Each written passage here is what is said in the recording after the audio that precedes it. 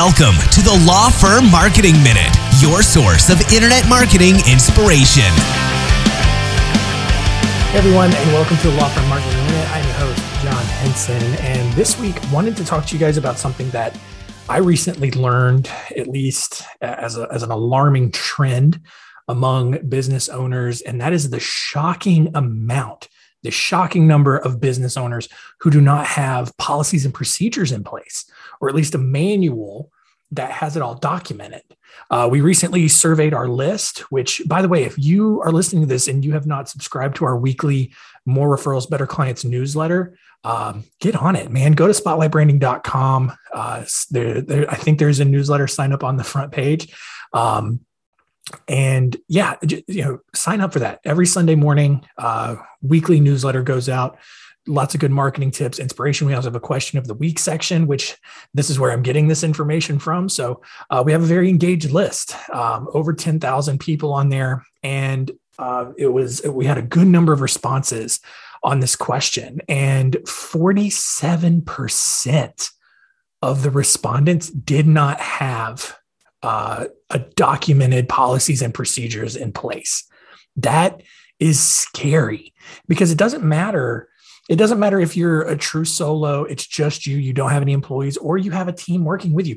You need a documented procedure in place, a comprehensive manual of everything in place.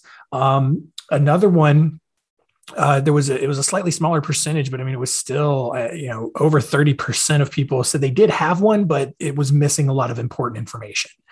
So the majority of people, over 80% of the respondents are in one of those two categories.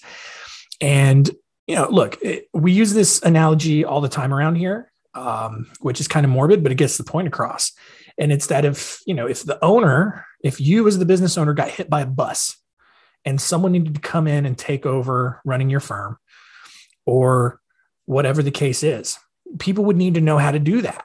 You owe that at least to your clients to be able to have someone come in and pick up where you left off in the event that something catastrophic happens.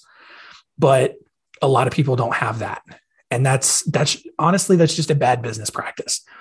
So like I said, even if you're a true solo, document everything that you do and how you do it, right? Then honestly, when the time comes and you're ready to hire a team, or even right now, the turnover rate in businesses is really high right now. A lot of people are switching jobs. Millennials and Gen Z are just notorious for switching jobs every couple of years or so, regardless of what the economic climate is.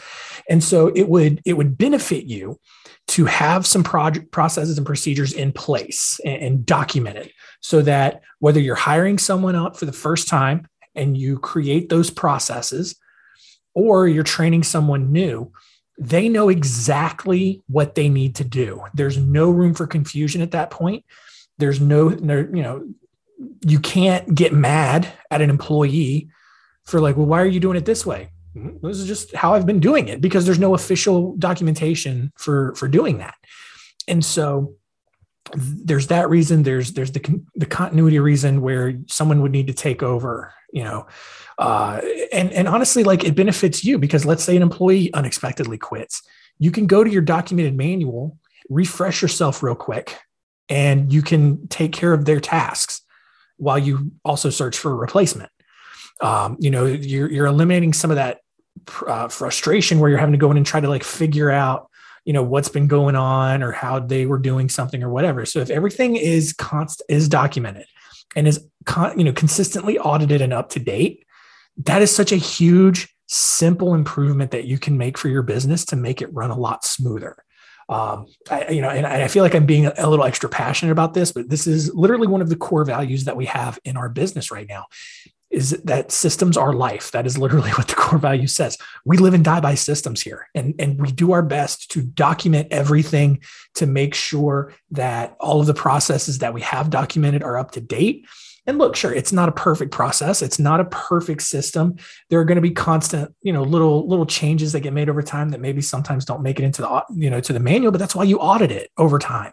Maybe annually you audit that manual, make sure that everything is being followed, make sure that everything is being done is being documented as well.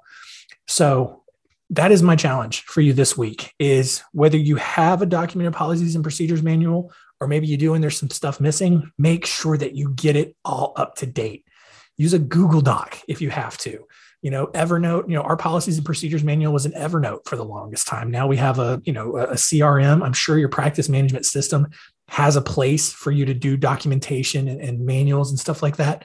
So please, please, please, please, please make sure that you have a policies and procedures manual. Make sure it's up to date. All right. You owe it to your team, to your clients, everything, to make sure that everybody knows what their role is, what is expected of them. And just to make sure that anyone can step into any given position at any given time and keep things moving in the event that someone leaves or you get hit by a bus or whatever the case is. So as a real short message for you guys this week, get your policies and procedures up to date or create them entirely. If you'd like some help figuring all of that out, give me a shout. All right. I'm happy to kind of give you some direction. Everything, man, your marketing tasks, your admin tasks, your bookkeeping tasks, how you want everything run, make sure that you get it done. All right. Hope that's helpful for you guys. Hopefully that lights a fire under you because it's really important. All right. It is really important to have documented systems and processes. So I would love to be able to ask this question a year from now and hopefully have that number, the number of people who say yes and they're complete be way higher than what it was when I originally asked it. So as always, thank you for listening. Keep checking out Center Stage as well. We have a lot of good conversations going on over there. Continue to rate, review us here on Apple Podcasts or wherever else you're consuming the show. But that's going to do it for us. We'll see you next time.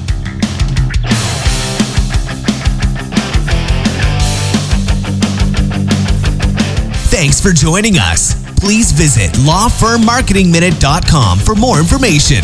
We'll see you next time.